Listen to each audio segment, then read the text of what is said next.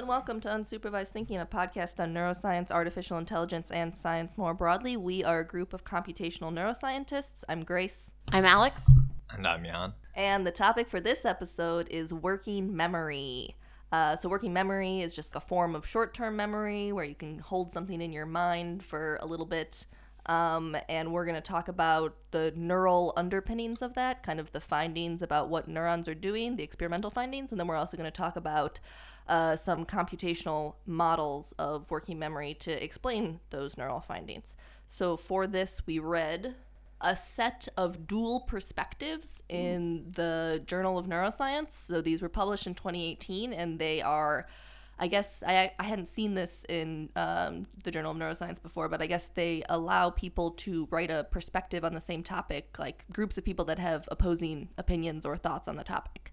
So what we read was, the first one is called Persistent Spiking Activity Underlies Working Memory, and the first author of that one was Christos Constantinidis. And then the second one is Working Memory, Delay Activity, Yes, ! Persistent Activity, Maybe Not. And the first author on that was Michael Lundquist. So those kind of offer these two different ideas about how working memory can work, because as it turns out, we're kind of in a upheaval time of the study of working memory. It seems like people are challenging the traditional view, and we will explain what that view is in a moment. We also read a short review called Working Models of Working Memory, which is a list of computational models that have been proposed for understanding working memory, and that was by Omri Barak and Misha Sodix. So we can get into the traditional perspective on working memory that was kind of laid out in the first of these dual perspectives. I keep wanting to call them dueling perspectives, like there's like pistols or something. Oh, I thought they were dueling perspectives, but they're dual perspectives. Yeah, okay. they're D-U-A-L I as in two. saw the A. Yeah. it would make just as much sense if they were Yeah. dueling. But yeah, I like this concept of publishing arguments in a way, or publishing, explicitly describing disagreements in print. I think it's helpful for the field. Mm-hmm. I don't know how helpful it is for the individual people who do it. I don't know if people get mad at you if you are very explicit. I think they're signing up for it. They probably enjoy it. I hope so. Yeah. Okay, so the first of these kind of puts forth what I would say is the traditional view of how working memory works. And they also give a definition of it. So they say it's the ability to maintain and manipulate information in the mind over a span of seconds. And I think a common example, like when I was learning it, is the idea that you read a telephone number and then you hold it in your mind long enough to dial it. But that's like not a modern example. I feel like people don't have to hold telephone numbers in their mind anymore, because you can just like click on your phone and it dials it. Yeah. So I'm not sure if there is a modern example of working memory. Wow, that's deep. Like we don't use our working memory anymore. But I guess what makes working memory different from long-term memory is that usually long-term memory is thought of as changes in the synaptic weights, which changes like the attractor of the recurrent network. And working memory should be more flexible than that. Yeah, exactly. And so we can, I guess, just go directly into the standard model, which is this setup where you are storing something in working memory, and the neural underpinnings of that is that there are neurons that just have maintained higher firing rates or different firing rates than normal for the whole time that is being sustained in memory. And the experimental setup that studies this, or that is used to study this, is usually an eye movement task, where usually a monkey, but I guess they've probably done it in humans too, is sitting in front of a screen, and then there's a flash in a certain location, like a flash of light in a certain location, and then the screen is blank for up to a second or two maybe, and then there's some cue that's given to the monkey that tells it that it should make an eye movement to where that flash happened. So during that whole time, it has to store in its working memory the location of that flash until it's told that it can make the eye movement to that flash. So in a way, it's like conceptually simple working memory, because it's just like you were given something and you're just supposed to hold on to it. But the reason that it's challenging is because neurons don't usually keep firing when they're not getting input. So the fact that the flash in that location is not on the screen during the delay period, that's what makes working memory hard, because neurons have to hold on to that information when they're not receiving it. And this neural activity was first found in the 1970s in these kind of eye movement tasks. And so another thing that they talk about is the idea that the neural activity is specific to the thing that's being remembered. So like the location where the flash was, there will be a neuron that will kind of prefer that location and will fire very strongly when the flash was in that location. And there'll be other neurons that don't fire strongly for that location but have a different location that they like. And so that's the idea of the memory, the neural activity of the memory being specific. But I think in the very first paper that showed this kind of delay firing activity, it wasn't actually specific. So like all the neurons in that area they're recording from were just firing. Or the neurons were firing, I don't know if it was all the neurons, but of the neurons that did have sustained activity, they didn't fire differently for different locations. Mm-hmm. So it was just like memory is happening, but they couldn't actually read out what the memory was from looking at the pattern of firing. Right. But since then, there's obviously been a lot of studies where they do find specific patterns. So maybe there's just like they weren't looking at enough neurons or something like that. I think that's also representative of maybe a trend within working memory, but also within neuroscience in general, looking from like a single neuron tuning curve point of view to a more population like encoding point of view. But maybe this is something we'll get into later. Yeah, and another thing that comes up here that comes up a lot in neuroscience is that according to this first perspective paper, this kind of sustained delay activity has only been found in primates. So they found it in single neuron recordings in monkeys and also in humans, single neuron recordings, which is a rare thing to be able to get, but they did find it there. But apparently it hasn't, they said that in rodents, the sustained activity hasn't been found, but like tiling has, where like neurons are firing at different times during the delay. Yeah, but it was in the same area that, in the sort of analogous area where his frontal cortex of... Yeah, we should say that this activity was originally found and is frequently studied in the prefrontal cortex, particularly in lateral prefrontal cortex or dorsolateral prefrontal cortex. But that's another thing that's kind of up in the air. Some people say that that's not really where the important information is being stored, but like sensory cortex could be storing it. So if you're remembering something visual, there could be areas of visual cortex that show this sustained activity, even though traditionally that's not how we think of sensory cortices as having that kind of sustained activity. So there's a debate about where it happens as well. But also, I mean, how good is the working memory of mice? That's a good point. I mean, they can do the tasks that they're doing when they study it, but I think it actually is... But the training time might be insane. Yeah. So just because they got to it, if it took them like a year to figure it out and they do it every day and they're super overtrained, like what does that say about, like, are we actually studying a normal working memory system in rodents? I know also this is a point that the second of these perspectives makes in particular. Some people don't like the idea that the storing of a planned motor action, like that shouldn't be counted as working memory. So in the example that I gave where there's a flash somewhere on a screen and you have to remember that location in order to make an eye movement to it, you could say, oh, you're remembering the location, or you could say you're holding on to a motor plan to make an eye movement to that location, which is different than just like storing the information. So in like the telephone number example, you're just like storing the information. Actually, that would be a motor plan too. But that's a really good point, because like in the very simple example, you could just, I don't know, like have one eye, like you just squint the eye of the side that you have to saccade to a little bit, right? And then this is a really stupid example, but then you don't actually have to have any like working memory, any neural representation of the working memory.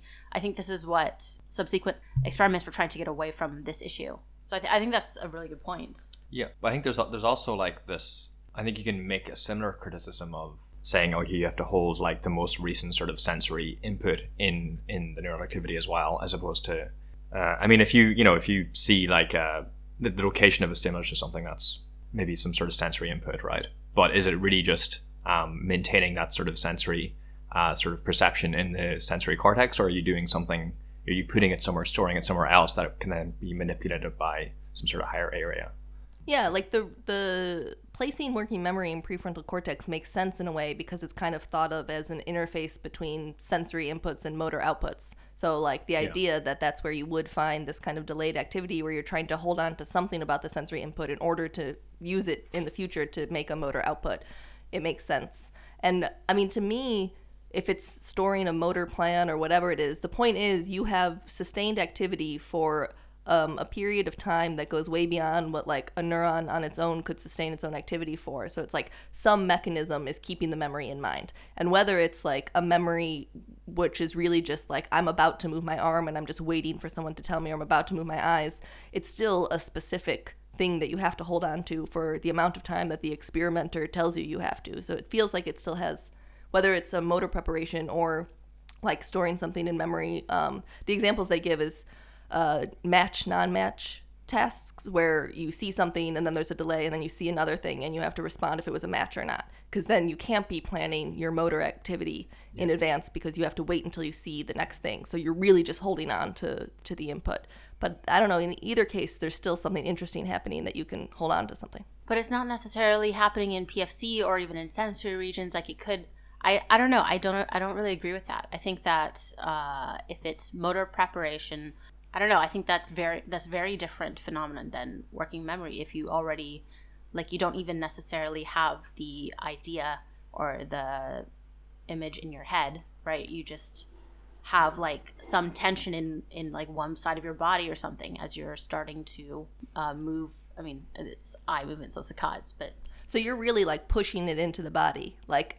I think a lot of people think maybe like premotor cortex is showing sustained neural activity during that time or something like that. Yeah, but I'm saying you can't tell. You can't tell if it's it could. I'm using the example in which you're like tensing up one side of your body to show that it's something that you can't dissociate, whether it's even happening like really within the brain, except for like the kind of more readout or the more motor cortexy part of it. Mm-hmm.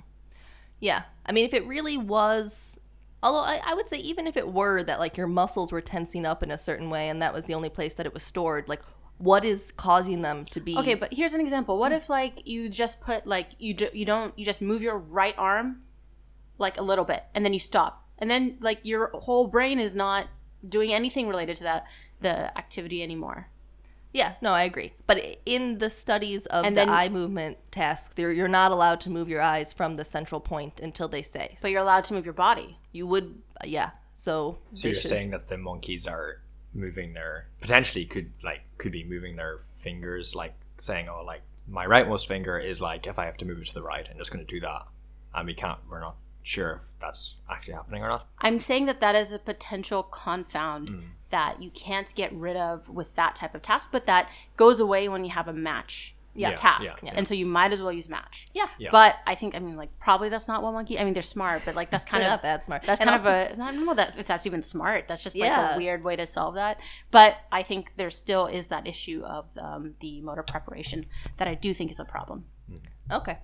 But yeah, so we should say that this kind of delayed activity studies do find it in these match tasks where there isn't a possible motor preparatory part to it at all.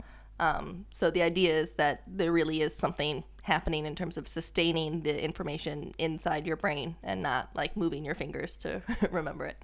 So maybe to get into a little bit more specifics of what the studies have found. So in the eye movement task, which is still what's used a lot, the first perspective says that up to 70% of all the cells will show this kind of delay activity.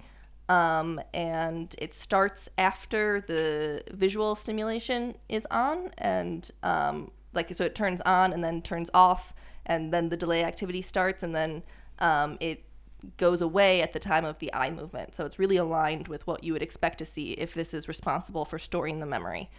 And they also said that a quarter of the total population of neurons that they record from has selective activity during the delay, meaning that it's encoding something about the spatial location. And an important thing, at least something that to me is important for talking about like what actually is the functional role of this, how can we say that this is what memory is that there are studies that have shown a strong relationship between this activity and the strength of this sustained firing during the delay with the performance of the animal on the task. So on trials where the delay activity is really diminished or it isn't there, the animal will probably make an error on the task. So like they'll look at the wrong location. They won't have remembered it correctly. Yeah. And they also talk about, so basically prefrontal cortex is like a big area, and we frequently just like speak of it as an area, but it has very diverse firing. And so there are parts that might be more inclined to encode spatial information, like when you're looking in a certain direction, and other parts that might be more responsible for like the match to sample tasks, where you have to just like remember something visual. So you have to be careful about which part of the prefrontal cortex you're looking in when you're looking for this sustained activity. But generally, they find that the sort of most selectivity is in the area that you would expect. So if it's like a task involving moving your eyes to a certain region, then the area of PFC that projects to like the motor region is going to be more selective. Yeah, so like you can just get the normal tuning of these areas, like what do they normally respond to, by looking at their responses when you just like show an image or something like that, or when the animal is going to make an eye movement or something like that. So you can see what they normally respond to, and that gives you some sense of their function, which is then, related to where you would find the sustained activity. Yeah. And we've been talking a lot about like visual stimuli and images, but there's also, people have used different sensory modalities. You can have working memory for auditory cues or for vibration stimuli, like you put a vibration on the finger and you encode the frequency of the vibration. There's also working memory for like rules or more abstract things or categories they talk about, quantities. So just like anything, any part of a task where you might need to hold it in mind for some time, you can probably find neurons, presumably in prefrontal cortex, that have some sort of activity that looks like it's encoding that. That's, I guess, what I think is one of the more interesting parts of working memory research, that I didn't really see much in these two perspectives, or the review really. Like in the definition of working memory that you give, it's the ability to maintain and manipulate information in mind over a time span of seconds.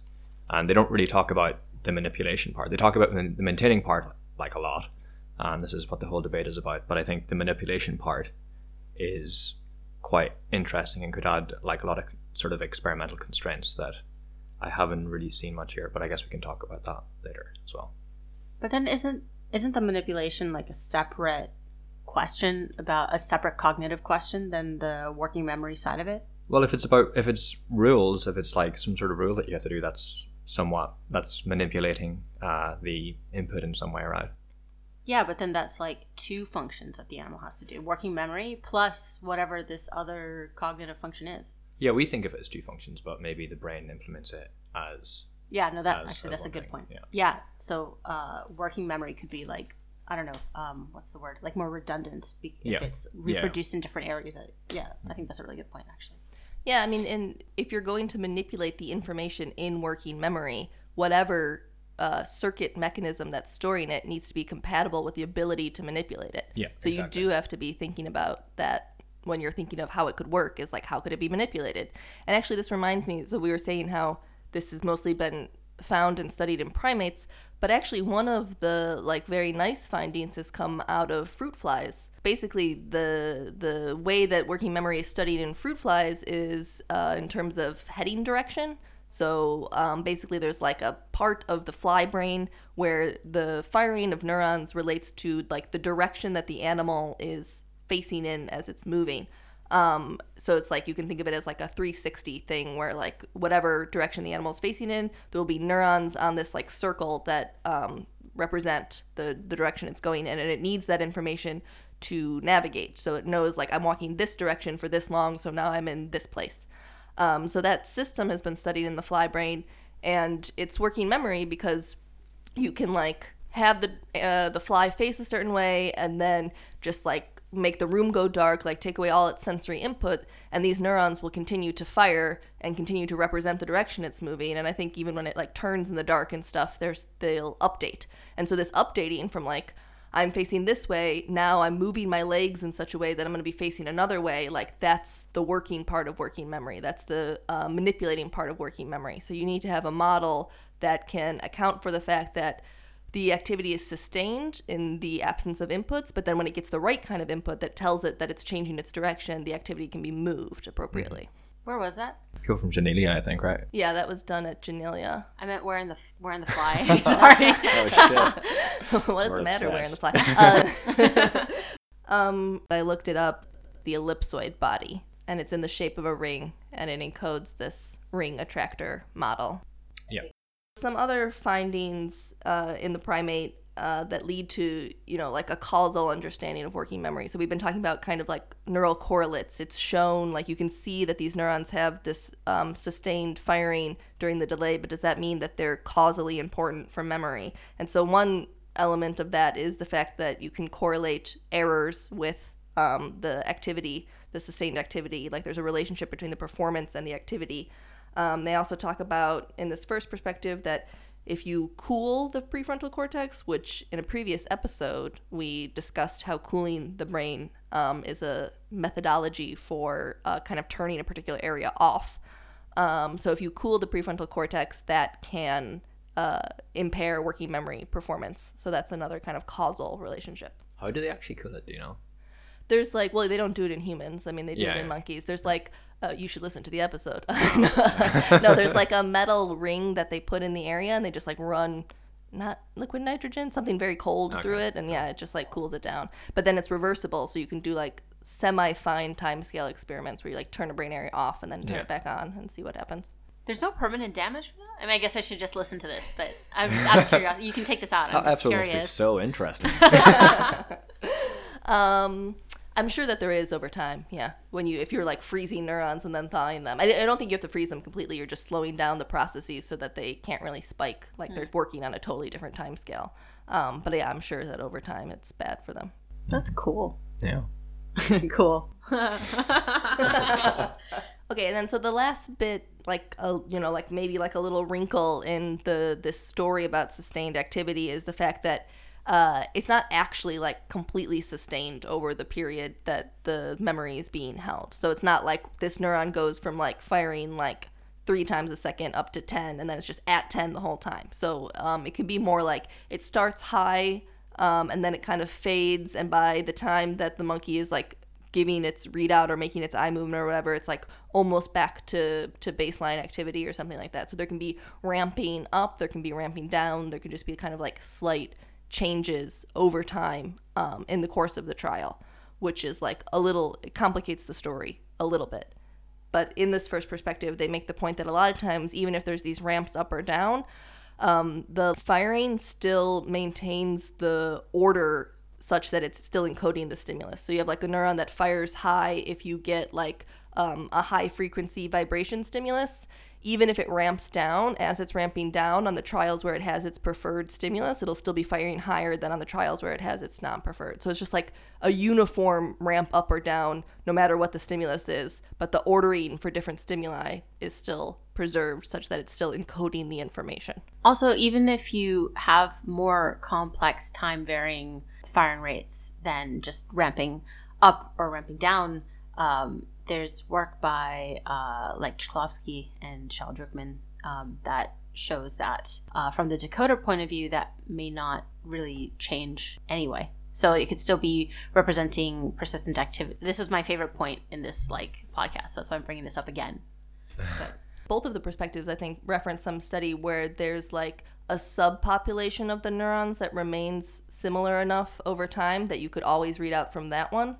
Is that the work you're talking about? Well, it's so they're saying in these papers that the information could be distributed over the population in a way that if you look at the single firing rates of the neurons, then they might be doing this weird like temporal profile that you wouldn't necessarily associate with the more classic ideas of persistent firing in these really early studies of working memory. So this is a point that was said in the paper that was for persistent activity. This is a point they raised, and this is contrast with in the paper, the dual perspective that was possibly against persistent activity, was saying that on a trial-by-trial basis, you see these really sparse, like kind of not persistent activity on a single neuron level. But I didn't see them respond to that point, that doesn't necessarily mean that at the population level there isn't a persistent representation. And even in the response to that, even though this point was raised in the original perspective, I didn't see that raised again in the response to the other anti-persistent activity paper. And that was my favorite point. But if there's no like ramping up or ramping down or sort of like temporal dynamic to it, then how is there a limited sort of time period in which you actually can hold something in your working memory? Are there different theories for that? Is it like eventually you just get distracted by another stimulus at some stage and that's the limit of working memory, or is it actually to do with the network dynamics that can only sort of sustain itself for a certain time? It could be like the time scale of the network in that case, no? Or just the time scale at which you can support that kind of persistent activity. Like there's like a sudden sort of dying off of the persistent activity that's not seen like in this sort of ramping down, or am I kind of confusing two things? No, I mean, it's a fair question, and I don't think, like, even in the standard models, even if it were like the same thing the whole time, like the question is what causes it to go away. And I feel like the answer is more something about distractibility. Even if you are just like sitting in a dark room like trying to remember this for so long, like your brain is going to be doing other things, and eventually something's going to interfere with that circuit that's trying to maintain that, kind of like by whatever means it's trying to maintain it. There will be something that will eventually interfere.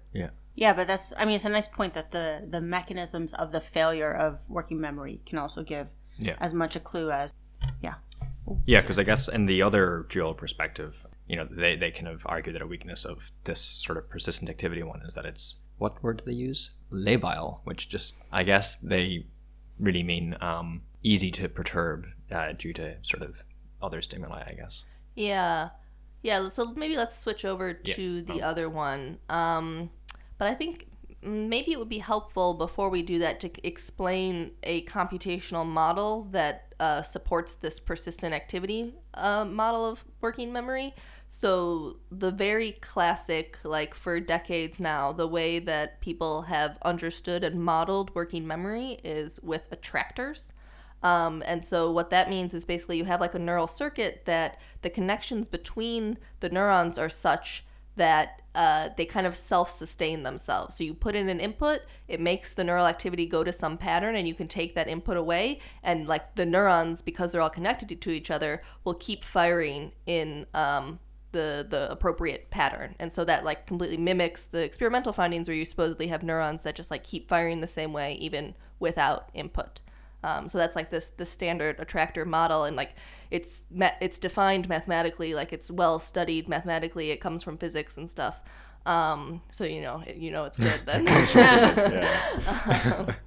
So it's like you can find a set of weights in a simulation of a neural network where they will have this property of sustained activity and will have attractors. So it's like well grounded in that sense. We know that it's possible.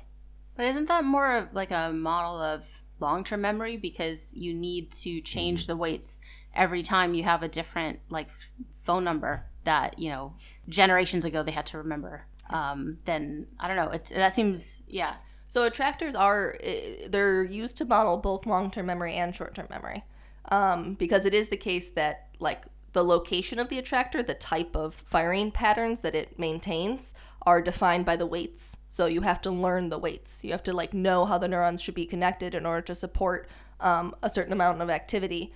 So yeah, you have to get the standard model is that you're exposed to the same thing over and over, and then the weights in the network update as a result of that. And so like things that were like shown together, like if neurons were activated together, they'll fire together and they're wired together, and yeah, you can learn the attractors. And then once you do that, you put in an input, the network like goes to this attractor, and you can take the input away and it will stay there. So it's both long-term memory and short-term memory that they're used to model. But for a short-term, I mean, I don't actually know that much about working memory, but for short-term, I usually think more of like bump attractors. Yeah, but that's still an attractor. So yeah. Yeah, but it's not like you're not changing the synaptic weights to embed the, you know, the attractor dynamics within it.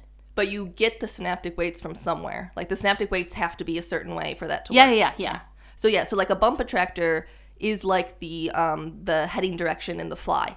Like you have like a ring and you want activity to exist in some place on that ring to represent, like in this case, the direction that the fly is moving in. And you can put like an input that activates some location on this like ring of neurons, if you think of it as like a circle. And then the connections between those neurons are such that they'll keep themselves firing. And usually the way that works is that you have neurons near each other excite each other, and neurons that are a little bit far away inhibit each other. And that's like enough to like keep the activity going at a certain spot on the ring or in the population or whatever. And that goes into the difference between discrete and continuous attractors. So a bump attractor is like a continuous attractor. A discrete attractor is usually what's talked about in long-term memory, and that's like it wouldn't be like on a ring. It wouldn't have any like structure to it. There's just like a pattern of neural activity that can be sustained, and then there's also like a completely separate, unrelated pattern of neural activity that could be sustained. And those would be like two different discrete attractors. Whereas, the continuous ones that are usually more associated with working memory, it's like you can move between them. So in the case of the fly, you have some location, you get an input, and it moves that bump to a different location on the ring. This is very hard to explain without visuals. Yeah, it's like that the dimension of the continuity gives another dimension along which you can encode the input. Yeah. But yeah, so the point is just like that's been the standard model for a long time, that it's attractors and we can understand them mathematically and they like do the job, and so like that's what it is. But then recently, I feel like it's somewhat recent, like in the past few years, there have been like experimental findings or like kind of highlighting of things that maybe were there all along that put a wrinkle into this story of like it's all attractors. So it's easy to sort of visualize or imagine how an attractor model would work well in like the sort of task we talked about with the monkeys, where you have a fixed location, because it's just one thing that you're sort of keeping a persistent activity representing. But then if you're doing a sequence memorization, like I think the perspective sort of cited some things which try to like do these things in attractor models, but I'm not familiar with them, and I imagine it might get kind of tricky to do these things in attractor models, like have multiple bumps and this kind of thing. So it's certainly the case that the second perspective makes this critique of this kind of attractor model, the critique that it can't hold multiple things at once, and also that it's distractible. The idea that it can't hold multiple things at once, I feel like, is in line with like the historical way that they were studied. They're usually studied in a way where you just have to hold on to one thing and you just have to maintain one pattern of neural activity that would represent one thing. I think the idea that they are subject to distractions is not... I mean, one of the selling points of attractors is that they're not subject to distractions. Like, the point of an attractor, like the name attractor, is that, like, activity is attracted to that point. Like, you can start not at that point and it will go to it. So if you're at that point and you have that pattern of activity happening in the brain and you, like, perturb it a bit via some input, it might go off for a bit, but if it's really an attractor, it's probably going to come back to that point. So it shouldn't be distractible. I don't really understand the first point, because you could just have like a plane instead of a line, and then you have two, or you just have a hyperplane, and then you have n. For multiple Yeah, exactly. Yeah, and also it really depends on how you interpret the pattern of activity. I could say this pattern of neurons firing means the color blue, or I could say this pattern of neural firing means a blue square in the upper right quadrant of my visual field. Like, what does it mean? What does the pattern mean? And does it encode multiple things is like up for debate. Yeah, so that's true, but I guess in task where you have to do the ordering as well, okay, how would you is the ordering also just another plane in which you it just gets higher dimensional. Okay. So so like sequence memory and stuff, which is like the telephone example. It does seem like, based on that third paper that we read, the like list of a bunch of different computational models of working memory, it made it seem like basically anything that you could need to do with attractors, someone has worked out a model of how you could do it. And like whether those models are super realistic or fit with the data, I don't know, but it seems like everything has been done, at least in theory. Okay, but so this second perspective, what is it trying to say? I guess the title tells us a lot. They believe in delay activity, but aren't so sure about persistent activity. Emphatically. But yeah, so they start out with these critiques from like a more normative perspective, like, oh, well, the attractor sustained activity model, like, it has these flaws. And we've kind of talked about whether those are really actually, like, if it's true that it has those flaws. I would also say, like, working memory isn't perfect. So sometimes the way that they were talking about how the other model is flawed, it's like, well, maybe that's accurate, though. Like, working memory does have a limited capacity, and it doesn't last for very long, and it is distractible to some extent. So, I mean, that's an issue. Like, you really have to get into quantification of, like, is this matching the behavioral data or not? Because you don't want to make a model of working memory that's perfect, because it's not perfect in biology. Speak for yourself. Okay, so, like, their thing is that there isn't actually sustained activity from individual neurons on individual trials. So they're claiming that most of the studies that have looked at this have averaged the activity of neurons over different trials, over different, like, runs of the same experiment in order to find this sustained activity. But if you looked at an individual neuron on an individual instance of working memory, you wouldn't see just, like, higher firing for the whole time. You'd see, like, sparse bursts of firing that have silence in between. That was my understanding of what their overall claim was.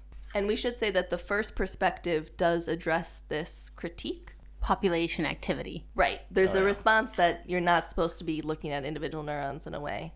That was one response. But they also make the claim that you don't see higher trial-to-trial variability during the delay, and that is like a prediction that would come from this idea that it's like sparse bursts or something. I think that was a claim that they made.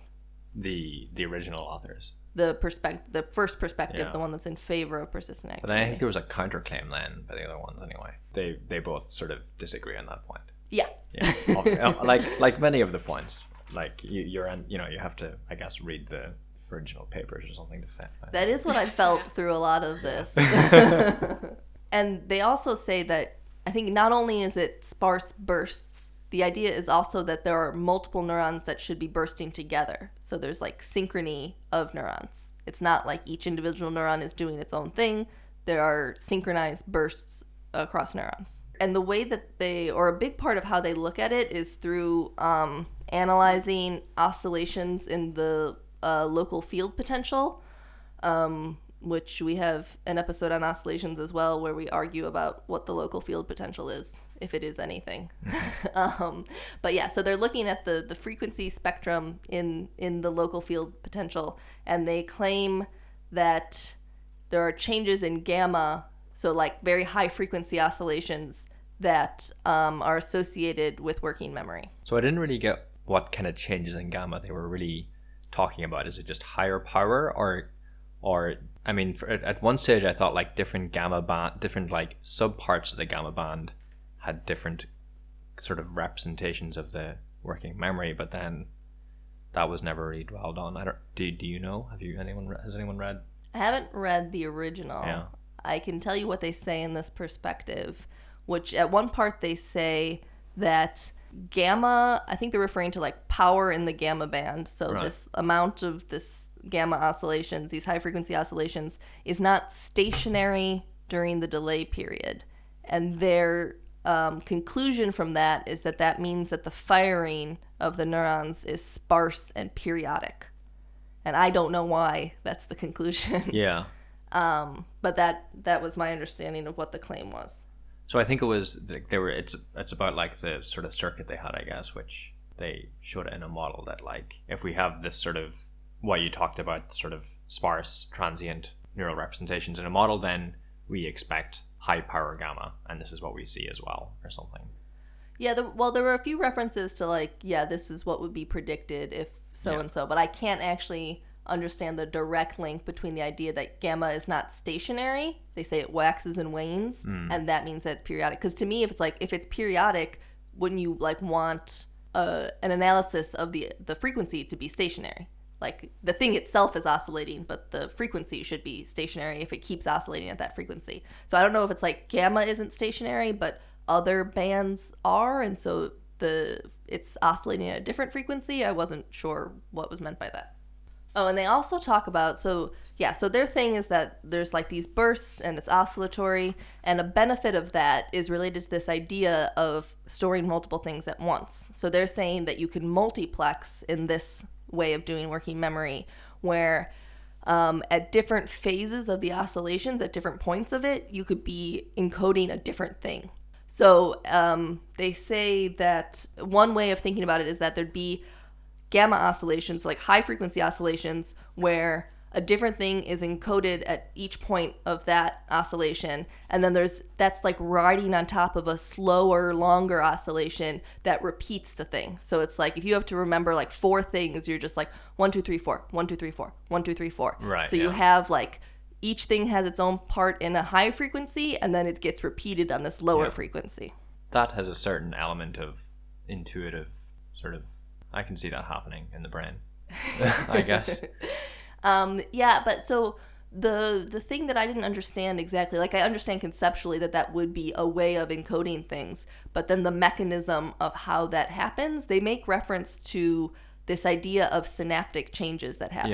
Yeah. So like standard attractor models, the synaptic changes are like slow time scale. They're like how you learn something. And then when you're holding it in memory, they don't really change. In this model, it's like every time you repeat it in your memory, it's like causing some like flash change in the strength between neurons such that it can be repeated again. Yeah.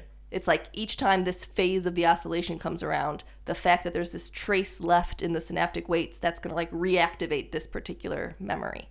Presumably it's like short-term potentiation. Yeah. Yeah, okay. Yeah. So but that is a question that comes up.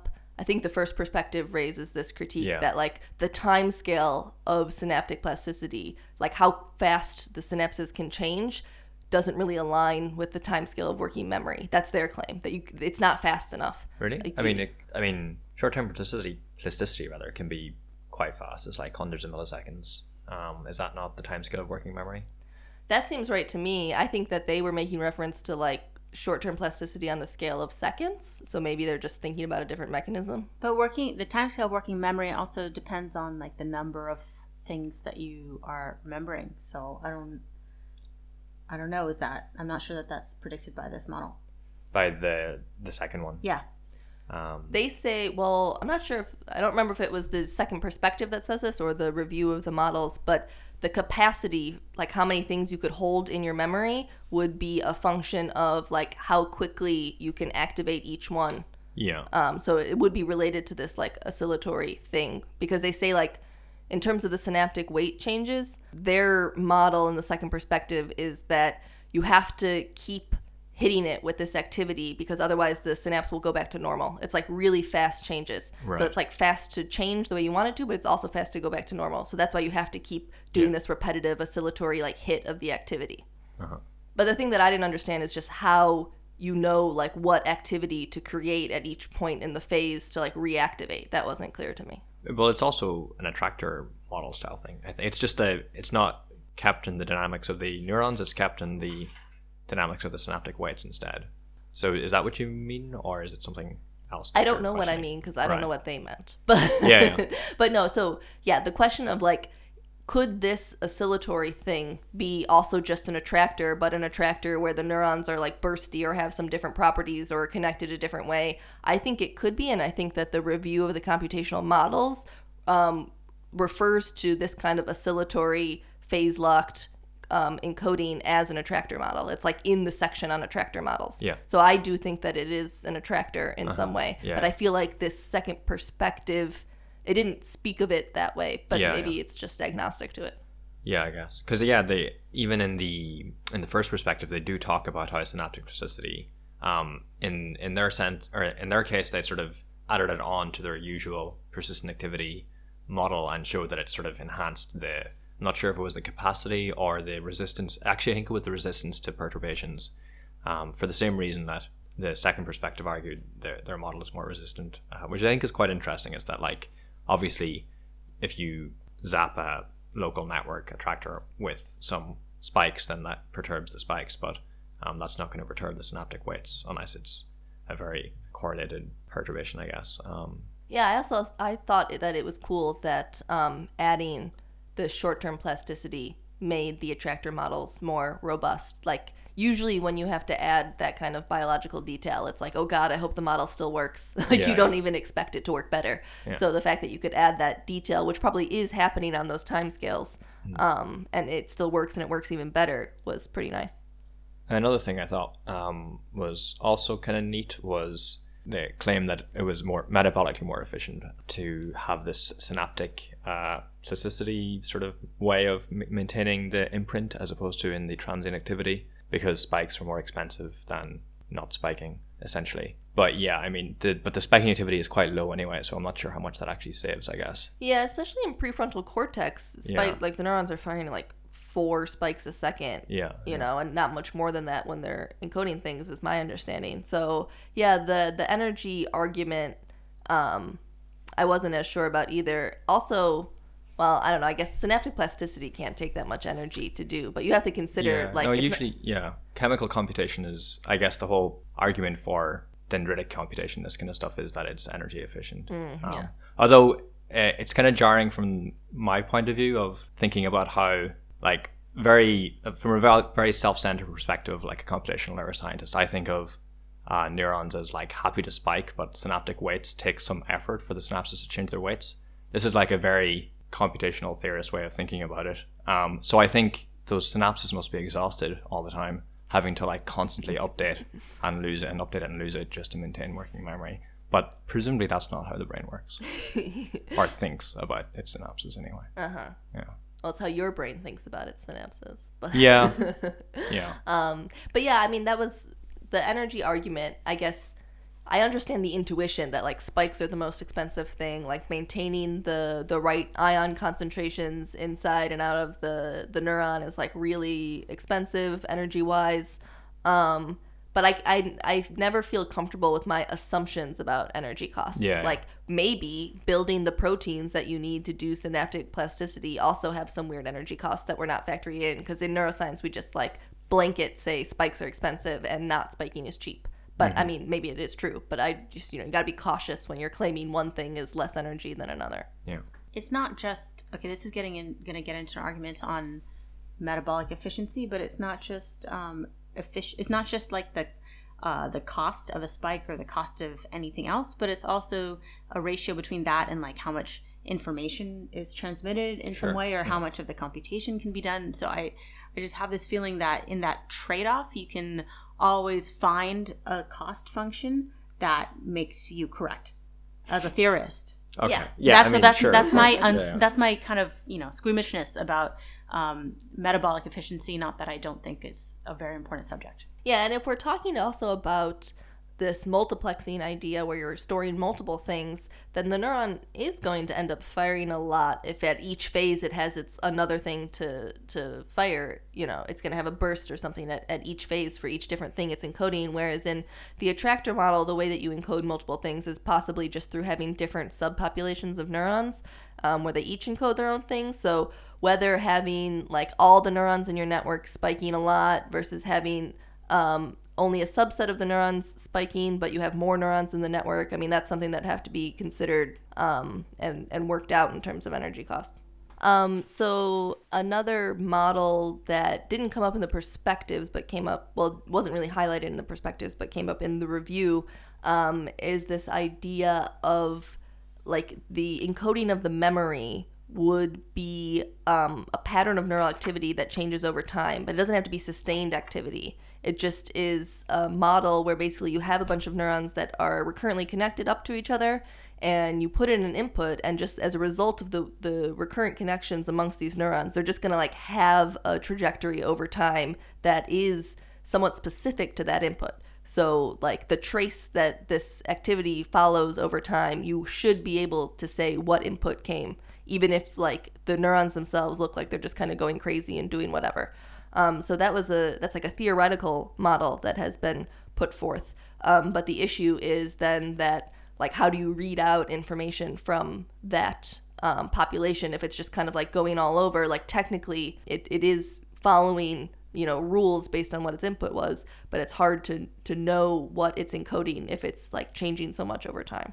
Yeah, I mean, I agree that it's not obvious how to read it out, but for some reason I kind of feel like I think it might be easier to do, or there's like more potential for doing like actual computations or manipulations with the representation of the working of whatever you're keeping in memory in the reservoir computing versus some of the more sort of classic models. I'm not sure why I'm saying that. It just feels like a lot of people say that about reservoir computing. Yeah, there's a lot of work to show that like kind of chaotic or edge of chaos networks, you can do many different types of computations on them. But has it been demonstrated? Yeah. In this context? For working memory, I don't know. But that doesn't seem surprising. I mean, it's kind of keeping a trace of the input. And I do think that if you have kind of a constrained chaos that's like chaotic, but mostly in some subdimensions, then you could have a readout neuron that didn't have to change its weights in order to distinguish. Well, that's related to something that they do say in the review, which is that they did a study where they use like completely random connections in this kind of chaotic way, and then compared to a structured network that's like an attractor where the connections between the neurons are like really set to perform a certain way, and then you can also like go somewhere in between where you like kind of train the network to be a little bit more structured. And they say that the in-between area, the like semi-structured network captures the neural activity the best. So it's like a mix of both and everything. Yeah, it seems like the fixed kind of attractor network might be good for the kind of tasks that are being studied at the moment, where you have to represent like a number of stimuli that you're already quite familiar with. But maybe when it comes to doing abstract sort of rules or something, then maybe something that's a bit more like reservoir computing might be better. But I'm just saying that. I have nothing to back that statement up. Yeah, maybe I do. Chaotic networks can do anything. Cool. Okay, well, there you forget. go. Okay, so I also just want to talk about the psychological element of these two perspectives, like as like a meta conversation about. You mean the experience of reading them? The experience of reading them, and also like the way that they were written. So I noticed there were two studies that stood out to me that were cited in both, and so I wanted to see how they were talked about in each one. And so there was one that was talking about like the extent to which you could use the same decoder at different time points in the delay. So like standard model, you should be able to, at any time point during the delay, you should be able to like read out what the memory is, and it should be the same readout decoder that you could use at any time because like the activity is similar enough in the standard model. And so the one that's like in favor of persistent activity like just kind of cites like, and it's like studies have shown that like the representation is relatively stable over time. And then the one that was against it was like, well, it showed that like during the very middle of the delay period it would be pretty stable, but still the readout quality was pretty low. So like they were highlighting different things. And then there was another study that was claiming that the gamma bursts were able to predict errors. So like we were talking about how the persistent activity is a good indication of whether the animal will perform correctly or not. And then in this oscillatory bursty model, you'd want to be able to predict errors as well. So they claimed that the gamma bursts could predict errors or were correlated with errors in the perspective that was for that. In the perspective that was against that, they say for that same study that they weren't using gamma bursts during the delay period. They were using gamma bursts when the animal was responding to the stimulus. So like when the delay was over and it was actually giving its response, that's the period of time where gamma bursts were correlated with error, and they were correlated in the wrong direction than what the model would predict, like this understanding of working memory. So that felt like a pretty big omission on the side of the people who were pro gamma bursts. Yeah. Did we go and check the figures? I didn't click on any original sources. Shame. Yeah, I know. Neither did I. You can edit that part out. Don't worry. I think it's important people know. But yeah, we can also talk about the experience of reading it. We were talking before we started recording about the order in which we read it and how that impacted our feelings about it. I read the classical model first, which I was already familiar with, and I was like, yeah, cool, awesome. And then I read the second one, I was like, oh no, they're like really poking holes in it. But then now I've like recovered a bit, and I still like the first model better. You mean the classical one? Yeah, Yeah. and I do think it's also an important question to ask myself is that bias based on what I was taught first, and how much does that play into like stopping scientific progress, that you just like the thing that you were taught first, and also like the kind of cleaner model. I think attractors are like a beautiful, clean model of how working memory could work, and so I want them to be true. So I think I read I think it was the same ordering as you, although I had, oh no, I kind of ruined it because I had like a sneak peek of the second one first, but then I didn't read it fully at all. In the first one, I thought, oh man, like there's no way that like the second one is going to be able to recover from this quite thorough takedown. But then I feel like the sort of the motivation behind both perspectives is kind of different, and that's not really addressed in the sort of dialogue. Basically, the second perspective is explicitly saying we're not going to try to throw the baby out with the bathwater. Persistent activity is part of working memory, but it's not all that it is, and there are other elements that we need to like update basically. And the first perspective seems to take the attitude that the second one is actually attacking persistent activity as a model, which it kind of is, but it isn't doing as much as you would expect if you're reading the first one. So I think it's not really an either or kind of decision for a reader anyway, and it's presented by the first one as an either or decision. I read the second one first because it had the more interesting title, and I was like, yeah, this seems solid. And then I read the first one and I was like, oh no, they're right.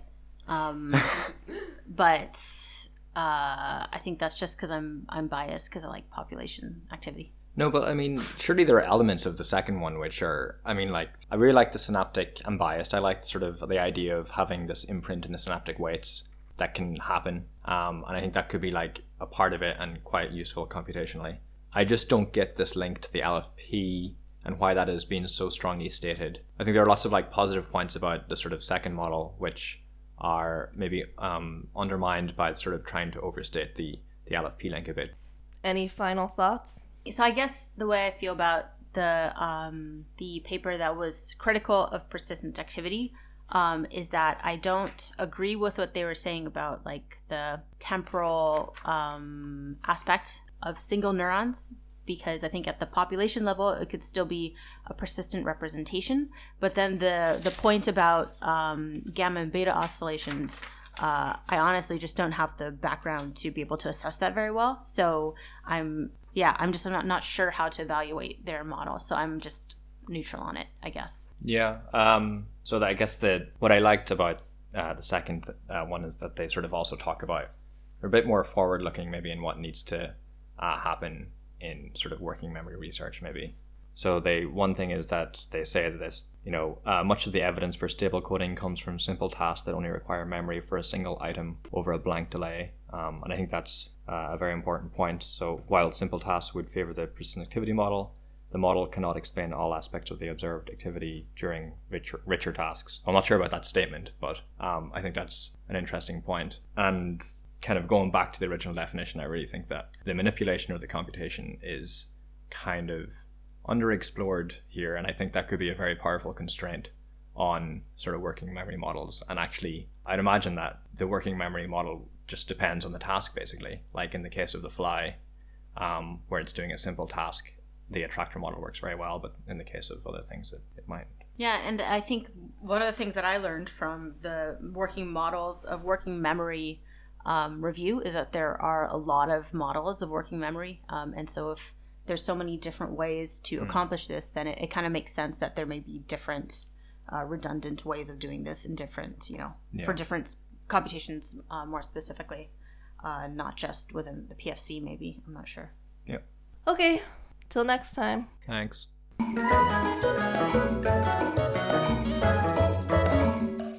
Hey, if you're still listening to this, you must really like us. So how about you go to iTunes or Stitcher and rate the podcast, give us some feedback. You can also go to our website, unsupervisedthinkingpodcast.blogspot.com. You can comment on different episodes, or you could give us ideas for new topics you want to hear about. We would love to hear from you. Thanks.